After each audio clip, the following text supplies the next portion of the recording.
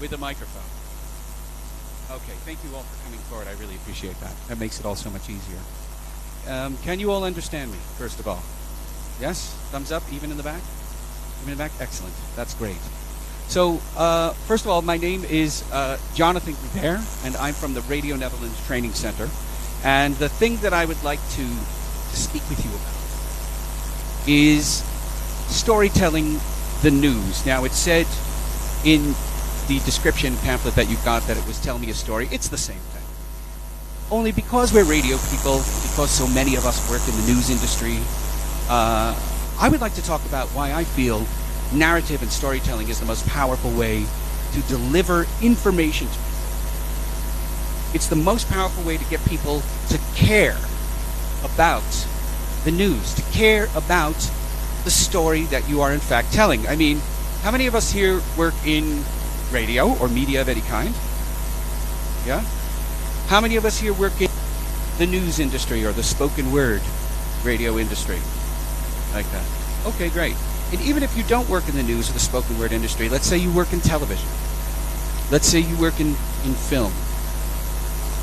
You want people to watch what it is that you're doing, not just because you think it's important, but you also want them to think it's important. You also want whatever it is that you have created, that you've worked on, that you've crafted, you want it to matter to them. Most of the time when we do the news, we're all familiar with the way it works. Who worked in the news? Who raised your hand? When you do the news, what's the most important information that you have to give? The most current. Breaking news. Contains what information? Size. All in the first. I already just did it, didn't I? I just jumped up and grabbed the mic. Okay, I apologize. Yeah. People, right? But the information that you have at the top of the news in the first paragraph when you read a news story or you're listening to a news bulletin contains what? Facts. And how do we describe those facts? Who, what, where, when, why, how. Right? Now, all of those things absolutely matter. You can't dismiss them out of hand. Right? You are giving people information. The problem is, being involved in information in that manner. Who, what, where, why, when, and how, that kind of information absolutely matters. And studies have shown that when we take in information for the news, some of that goes in and most of it goes out, and then we're on to the next story, and we don't really care. However, if you give people that same kind of information, if you give it to them in the form of a story, if you give it to them in the form of a human being who is experiencing something, who has gone through something, whose life has been changed somehow by the events of that news story, suddenly we relate. Suddenly we care. And the reason why we relate and we care is because we're empathetic people, and because telling stories is the thing that human beings have done since before time began, since we were all sitting around fires to keep the animals away from us. This is the way that we shared information. It's the way that we made contact with each other. And it's still the way we do that. And in fact, the way that we do the news industry now is actually, it's relatively new. It's kind of strange, actually. Now, I'm not saying that we shouldn't do news. We absolutely should do news. It's a very quick way of getting information across to people. But if you want people to care, if you want it to matter, if you want to create intimacy, you have to tell them a story. So where I work at the Radio Netherlands Training Center, the first thing that we teach people before we even teach them how to do interviews or we teach them how to make radio programs or TV programs, the very first thing that we do is we teach people a method of storytelling, a way that we feel always works. It's always a powerful way of telling a story. We've sort of jotted it out in a systematic way. So I only have 40 minutes to tell you guys how we do this, right? So the central question of this is, can I, at the end of 40 minutes, can I actually teach you our method? And the climax of that will be I have either succeeded or I have failed. And telling you that the central question of the day is that I have to teach you guys how to do this, and the climax is that you will either have learned it or not have learned it. There's already 2 of the 6 points that you need to tell a really good story. Every good story, a powerful story, has a central question, an overriding question that if you don't get the answer to that, you will be severely disappointed. Whenever you go and you watch a movie and somebody's being chased around by the serial killer, will the serial killer get the victim or not? And if you don't find out the answer to that question, you've been to a lousy movie. Right? Okay. So that's going to happen in the climax. So, let me just tell you before I move on a little bit about what it is we're doing. So that's me. I'm Jonathan. I'm a coordinator. I'm a senior trainer at the Radio Netherlands Training Center. We're located in Hilversum in the Netherlands. And we say that we train media professionals to master the art of the media. We focus on journalism, persuasive storytelling, change, and we do this in learning by doing. Now the advertisement is over. And what I'm going to do now is I'm going to play for you 2 videos. And these 2 videos are actually 2 news videos that tell exactly the same story in totally different ways.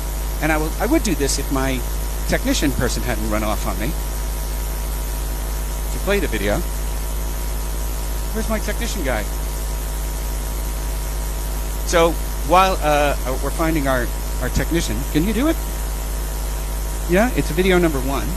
It's not in this presentation. It's video number 1. Right? Let me see if we can find it. Yeah, video number 1, please. And stay. Thank you. So, 4 decades after the end of Cambodia's civil war, landmines still plague the country. By some estimates, more than 1 million mines are still in the ground, and they killed over 100 people in 2013. But a new ally, the rat, is joining the fight against landmines. The Cambodian done in the standard news 4 decades after the end of Cambodia's civil war, landmines still plague the country. By some estimates, more than 1 million mines are still in the ground, and they killed over 100 people in 2013. But a new ally, the rat, is joining the fight against landmines. The Cambodian Mine Action Center is training 15 Gambian pouched rats to sniff out the TNT in the devices. I strongly believe that when we put these rats out to detect the landmines, that it makes our demining operation faster and so reduces rapidly the danger from mines exploding, because the rats work a lot faster than humans, 5 to 6 times faster.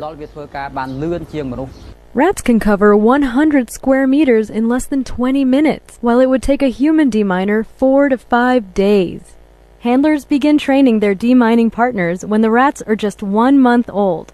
They are sent to Cambodia from Tanzania by the Belgian non-profit group Apopo. When I came here, I watched how my supervisor trained the rats, and now I can train them to sniff the air or run around an object or mine. When a rat correctly identifies a mine by scent, it scratches the ground and gets rewarded with a tasty banana. In addition to working fast, they also don't weigh enough to set off any explosions. Until all the landmines are found and cleared, these furry creatures will be an important part of the demining team, saving lives and limbs. Maya Pajara, VOA News, Washington. Okay, so let's get the other one going. Let's get number 2 going. What did everybody think of that? What did you think of that back here? You just walked in, didn't you? Yeah, no, but what did you think? It was interesting. I was feeling sorry for them until the last bit when they said... It's early morning, and Mandy is boarding the bus for her regular journey to the training fields. But today, she has a big test ahead to see if she's ready to join an elite team on a mine-clearing mission to Mozambique. In the past, dogs have been used for mine detection, but African pouch rats like Mandy have distinct advantages. Mandy and chums have spent several months in laboratories tuning their noses to the smell of TNT, the explosive in landmines. Having completed this stage, they put their nose to the test in the field on a series of courses designed to stretch their mine-sniffing capabilities. We use 3 meter and we call it contamination, whereby we use iron casings. So we put them down in the field. They are 3 meter wide, that's why we call them 3 meter.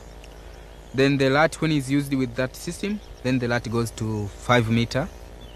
The distance from each landmines is much farther to make the lat work more to find the landmines. They are like humans. Some of them they are good, some they are not good. So they're different capabilities. Mandy is one of the rat school's high achievers. Most take about a year to train, but she has made it to the final test in a mere 8 months. Yeah, the rats have to do a few hundred square meters, containing, let's say, 5, 6, 7 mines, and they're not allowed to miss one mine. When they miss one mine, they cannot operate on the minefield. Today, 9 real landmines have been hidden. Mandy will have to find them with 100% accuracy.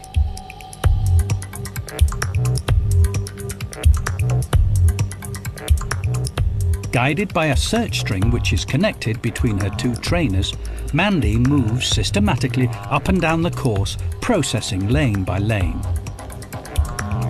Every time she sniffs a mine, she scratches the surface at the spot.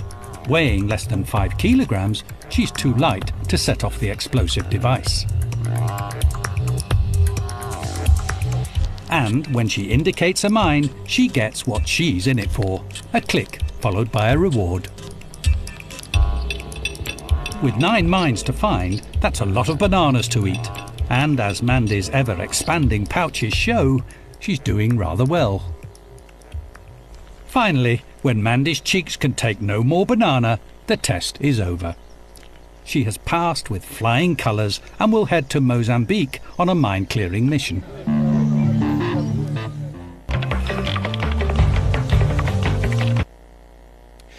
So, loaded question. Which story did you like better? The second one, we all agree. The question is, why did you like the second story better? Why did we like the story about Mandy better? Well, in the first one, it felt very rigid and very sort of boom, boom, boom. Whereas the second one sort of gave the rat almost like a personalized feel to it. There was a character in that story. There was a character in the story, and the character was a rat named Mandy. Yeah, I'm sitting here and I'm thinking, oh, okay, maybe I can do better, but Mandy looks good, you know. You mean you've been out demined by the rat? Okay, that's great. So what was, remember when I came in I said there was a central question, a question that had to be answered, right? Any good story contains a central question. What was the central question to this story? Does anybody? Yes. Will Mandy pass her mining test? Will Mandy pass her mining exam? And every good story has another aspect to it, not just a central question, but the place where that question has been answered. I called that the climax of the story, right? And then there were other elements of the story that were very important, that made this story matter, that made you care about what is essentially a news story, right? It's about rats learning to identify landmines in a post-war country. What other aspects to this story were there? You had the fact that Mandy maybe could fail this test. And obstacles were placed in Mandy's way. These are called steps of rising tension, or steps of increasing tension, right? Maybe she's going to get it. Maybe she's going to fail. Lots of rats fail this test. If the rats fail the test, they go back to being rats somewhere. I don't know what happens to Gambian pouch rats that fail their landmine tests. I'm going to assume nothing good, right? She had obstacles placed in front of her. Were they going to run out of bananas? I just made that part up, right? So you have to have somewhere between your central question, the question that must be answered in the climax, and the climax, the part that answers the central question, steps of increasing tension. So now I think it's time to introduce you to how we teach this part. If this works. It's not working.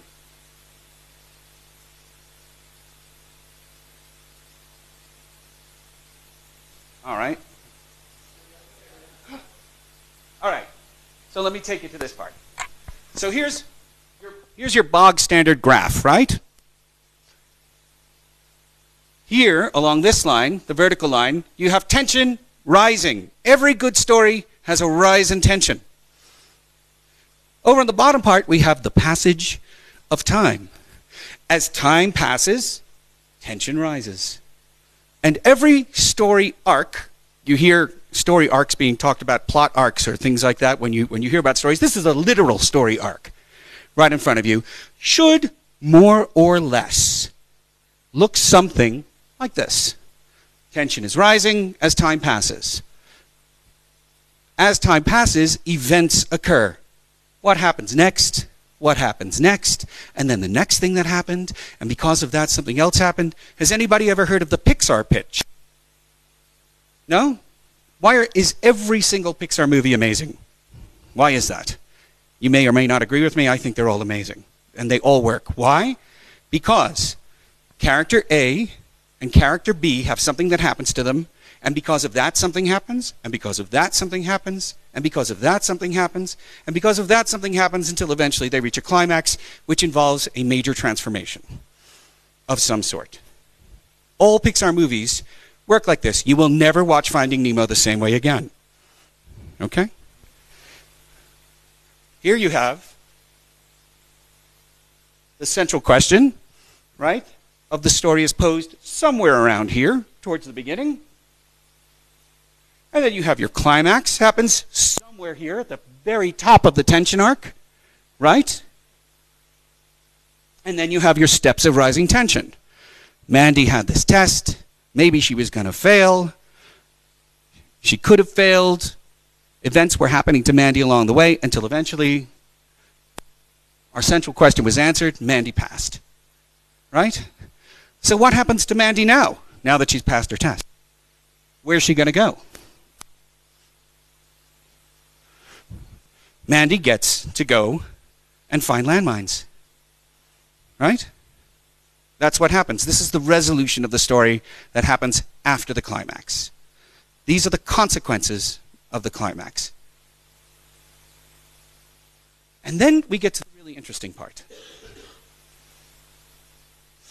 Every real story, every story that touches people, every story that humanizes the main character, even in a news story, contains a universal truth or a deeper meaning or whatever you want to call that. And the deeper meaning of the Mandy story could be something like, sometimes things that are small can save our lives. Or sometimes things that we find disgusting, we have a tendency to underestimate their power. I see everyone nodding their heads, or a lot of people nodding their heads. And the reason why you're nodding your heads is every successful universal truth seems right here, in your gut. It touches you here because it is something that almost regardless of your background, your belief system, where you're from, what your religion is, what your philosophy is, that just makes sense. It's human. It's a universal truth. Sometimes when you want to tell a new story, if you start from the point of view of what universal truth you want to have in your story, that's almost the best place to start.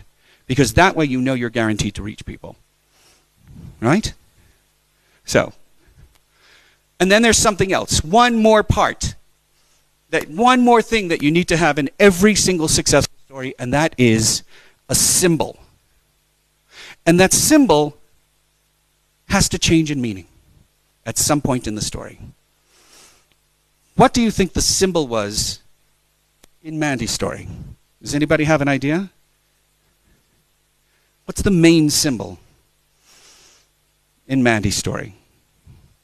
Anybody have an idea? No? Let me ask you a question. You might be a bit of a weird person. I'm sorry I'm focusing in on you. How do you feel about rats? I hate them. Did you hate Mandy at the start of the story? Still a rat. But how do you feel about Mandy now? Eating the banana, she looked cute, but she's still a rat. You think Mandy looks cute now? It's still a rat, but Mandy looks cute now. Right. You were maybe, not to put words in your mouth, kind of grossed out by Mandy at the beginning? Grossed out, you would say. I just really, it's like a, yeah, rat smell. The main question, though, is did your feeling about Mandy change over the course of the story? No? Okay. This one didn't work for her. Some people hate rats just too much. Did anybody's feeling about Mandy change from the beginning of the story to the end of the story? Here's a nodding head. Yeah? How did you feel about Mandy at the end of the story? No, I'm similar to her. I hate rats, but by the end it was really intimate. And the shots, the really close shots helped because you feel a connection to little Mandy.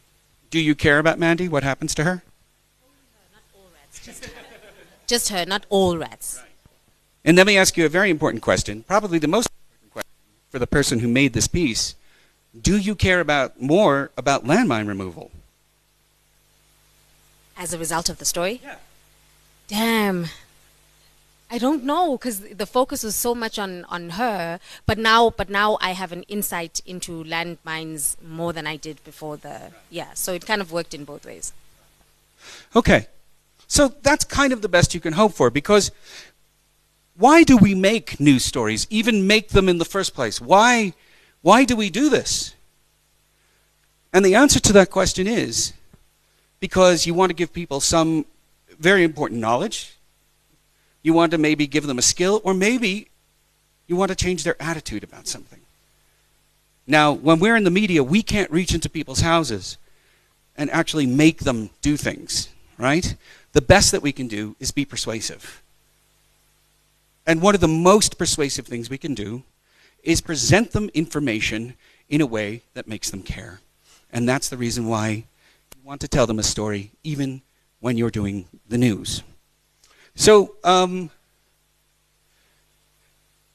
I said that I was going to, well, we're not there yet. I said that I was going to do African stories. And I did partially one, and I had another one I was going to do something about some guy named Oscar Pistorius, which none of you have ever heard of, I'm sure. But I've decided not to do that, and that's because Brexit happened.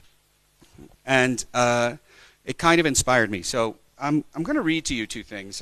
I've got them on my phone. One is a breaking news story about Brexit, right? And, whoops, it's trying to make me get wireless. Right. So let me just read to you this first story, and then I'm going to read to you a second version of a similar version of this story done in story form. So Brexit news, months of debate has... I'm going to put on my news voice for this, okay? Yeah? Are you ready? Brexit news. Months of debate have finally ended in Britain's deciding to end their more than 4-decade-long stint in the EU. The UK voted to quit the European Union after more than 4 decades in a stunning rejection of the continent's post-war political and economic order. The pound plunged to the lowest since 1985, and Asian stocks tumbled in one of the most dramatic 24 hours in modern British history. Sterling initially soared after an opinion poll suggested that 52% of voters had backed Remain. That rally evaporated as results started to roll in, showing that investors and pollsters had miscalculated. At 5:11 a.m. London time, BBC projections showed voters backing Leave by 52% to 48%. Okay. I live in Amsterdam, in the Netherlands, and I have very many British friends who live there as expats. And as the results rolled in, I stayed with a friend of mine, and this is how I tell that same news story for the most part, but in a kind of a different way. Sally clutched a Union Jack in her left hand as she and 100 other British expats took over an Irish pub in the center of Amsterdam to watch the Brexit results come in. Sally moved from Yorkshire 4 years ago to start a blog about food in Amsterdam. The city's British population had swollen to 50,000 since the UK joined the EU way back in 1973. It seems natural to call myself a European, Sally said. I've been European all my life. I don't know what or even who I'll be come tomorrow if we lose. I won't know where to go. Back to a UK that voted for Brexit? No way. Stay here? I don't know if they'll let me. Sally took a large swallow of her ale from a pint glass as the results trickled in. At midnight, Remain had a big leave. Sally all smiles, waving her Union Jack. The crowds moved, festive. Many beers consumed. At 2 a.m., Remain and Leave neck and neck. Sally has all the nails on her left hand firmly in between her teeth. Beer consumption? Stagnant. At 4 a.m., Leave in the lead. Sally slumped a little over the bar. Mascara black lines framed her eyes. Her Union Jack now hangs limply from her hand. At 5 a.m., the BBC calls the referendum. 5:11 a.m., the BBC calls the referendum. 52% of voters have chosen to leave the EU. At 5:15 a.m., the pub's been vacated. Sally's Union Jack lies alone in a puddle of beer. It has fallen to half-mast, and it is alone. So, what do you think? Did that more or less tell the same story as the news story prior to that? Seeing some nodding heads. Who says no? That's ridiculous, Jonathan. That did not work at all. That's not the news. Nobody? I feel free. There we go. Told a different story. Yeah. Entirely personal story. Yeah. With nothing. I mean, I don't care about Asian stock markets, to be honest, me. Right? But it didn't frame it in the macro. As a result, I feel more engaged, but I feel also I don't know as much. Does that make sense? Yeah. But I'd listen again more, but I'd have to listen more to the first version every so often to keep it macro. Right. I think that's a fair criticism. I was aware of that when I was writing it. Because at the same time, I wanted people to be more engaged with what I felt was the more important information, which was the why this mattered and who this affected in real life, right? So the first story was very statistics heavy. And like I said, and let me be careful about this. I need to be really careful because some people who do storytelling, they think that telling the news that first way, that's a no-no, you can't do it, right? It's so boring, it's backwards, nobody understands. I don't feel that way. I feel that stuff's important and there's a place for that. But I also feel that if you want to give that kind of a story real depth, if you want people to care, you have to throw in the universal truths, you have to throw in symbols, and you have to tell a story that creates tension and has a climax. So what was, now this is the part where I test myself, right? Didn't I set myself a task at the beginning of this, that I would come in here and I would teach you how we teach storytelling? What was the central question, sir, this story? Will they leave at the end? Yeah. Will Britain leave the European Union? And what was the climax of the story, sir? The announcement that we have left. Right. The announcement. So it's pretty clear, right? There's nothing, no hidden meanings there, right? And what were the steps of increasing tension? I'm coming back. You like to talk. No, I was kidding. I was saying her alcohol consumption. And she's sitting at the bar and she's watching the broadcasts going. The change in her alcohol consumption, right? The change, not just her, because she was representative of a lot of people in that place, right? The change in alcohol consumption, rising until we got to it. What was the consequence of this, right? What was the resolution of the story? Pardon? Now. What the hell's going to happen now? Yeah, but what was you're right, absolutely right. But what's the resolution of this story as I read it? Huh? Flag. Standing alone. Right. What did that mean? It meant that she was disappointed, but also that it was a metaphor for the fact that the UK was standing alone. Exactly. What was the symbol? I think we just answered that question. What was the symbol? The flag. What was the meaning of the flag at the start of the story? Pride. Pride in what? Being proud to be British. British. And at the end of the story, it meant disappointment. Loss of pride. Loss of pride. How about abandonment? Disillusion. Here comes the really important question now. Because we figured out all other 5 parts of it, what makes a story powerful, even a news story. What's the universal truth to this? And I must caution you. A universal truth, if it sounds like it's going to fit on a card that you would send to your grandmother, a platitude like that, it's probably not right. That's called the Hallmark card test. Yeah? Do you have an idea? That sort of what happens in the world, in politics, has deep implications for people. Yeah. Well, that's definitely a truth. But is it it's absolutely true, what you're saying, but is it the universal truth? The universal truth is a moment of philosophy. It's a moment of real feeling. Yes, sir? Sometimes things don't work out the way you want them to. Yeah, maybe we can even build on that, right? Sometimes things that you desire with your heart and your soul simply will not happen. And you have to learn to live with it. Yeah? Anybody else have a universal truth, an idea? Yes, ma'am. Clearly resonates in my mind is change. Yeah. Change is the only constant thing in life. So you're saying like the universal truth is the only constant in life is change. Yeah. What is that? Plus ça change. Right? Is it anybody else? Yes, sir. Not everyone thinks like you. Yeah. Absolutely. Absolutely. You have to learn to live with the fact that incredibly important things may in fact change as a result of the fact that other people think exactly the opposite way. Right? You have to live with those kinds of disappointments. And for the most part, because did I do it in 40 minutes? Can I ask you a question?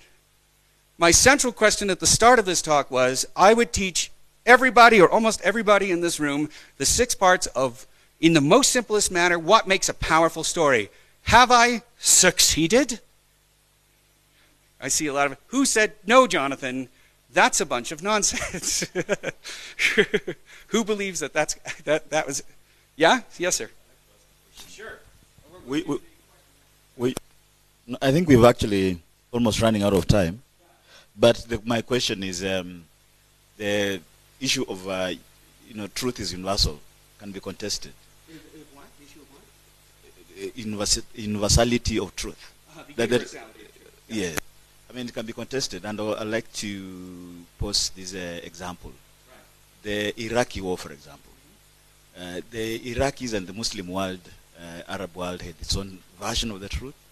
The US and the Western world had its own version of the truth. Yes. How can you respond to that? Can we have a universal story on that? Yeah. First of all, this is a 2-part answer. The first part of the answer is sometimes context absolutely changes the universality of a universal truth. It does happen that some things are just not universal, that I'll give you a perfect example of this. Sometimes when we do our courses on target audiences, right, we'll show people a Belgian condom ad, right? Oh no, sorry, not the Belgian condom ad. Yes, no, it's a Belgian condom ad. I am right, and it basically is an ad of a little boy who stands in the middle of a supermarket, and he starts screaming his head off, and the young, handsome, probably, a dad who had no intention of having a kid, has to stand there embarrassed by all the other parents, look on in judgment, right? And he feels more and more terrible, and the kid's screaming and screaming and screaming, and then it says, Badoo condoms. Right? That's the ad, right? So we get a lot of people who come from Africa, and the universal truth of that story is, judgment. The judgment of others is sometimes terribly harsh, and it can lead us to make terrible decisions, things like that. And a lot of our African participants in our stories will say, I have no idea what you're talking about. I would have just walked over and smacked the kid. And that way I would have shut him up. Right? Does that make sense to anybody in the room? Perhaps Africans in the room? Does that make any sense? No? No? I've had that said to me by so many people, to the point where I'm really thinking about not necessarily using that ad anymore, because it's not so universal. Right? On the other hand, I also believe that when it comes right down to it, the best universal truths that we use in our stories are the ones that truly are universal, because human beings, the things that motivate us, our need for love, our need to feel wanted, right? Our need to feel accepted within our societies. This does not change from society to society. Some things are universal to the human animal and don't change at all. So if you can come up with a story that speaks to those kinds of universal truths, then you will have truly powerful stories that speak to anyone, anywhere. Yeah. Any other questions? Oh, we're out of time already. Oh, wait, one more? Just one more. Okay, just one more. Yes, sir. I just want to ask something about, and connects with what you were saying about the totality of the story. Sometimes the story itself is enticing, and as a writer, you kind of seduced by that particular way of telling the story. But obviously, there's an amount of detail that you're going to lose. I suppose it's up to the kind of platform that you're writing for. But to what extent are you going to allow yourself to be seduced by that empathetic story? Do you know what I'm saying? Well, you know, there's a great editor I used to work with named Greg Kelly, who works for the CBC in Canada. And he used to produce a show that I worked on. And he said to me, never buy by the yard. And what he meant was, you put in all the information that works, and no more than that. And if you have to cut everything else that's in there, then you have to cut everything else that's in there, simply because it doesn't fit the story or it doesn't work in the story. If you have to, if it feels like you've shoehorned information in for the sake of doing that, you probably shouldn't do that, or you should write a second story, is the answer to that question. And with that, I think we have to end, everybody. I'm so grateful you came. Thank you very much. Thank you all.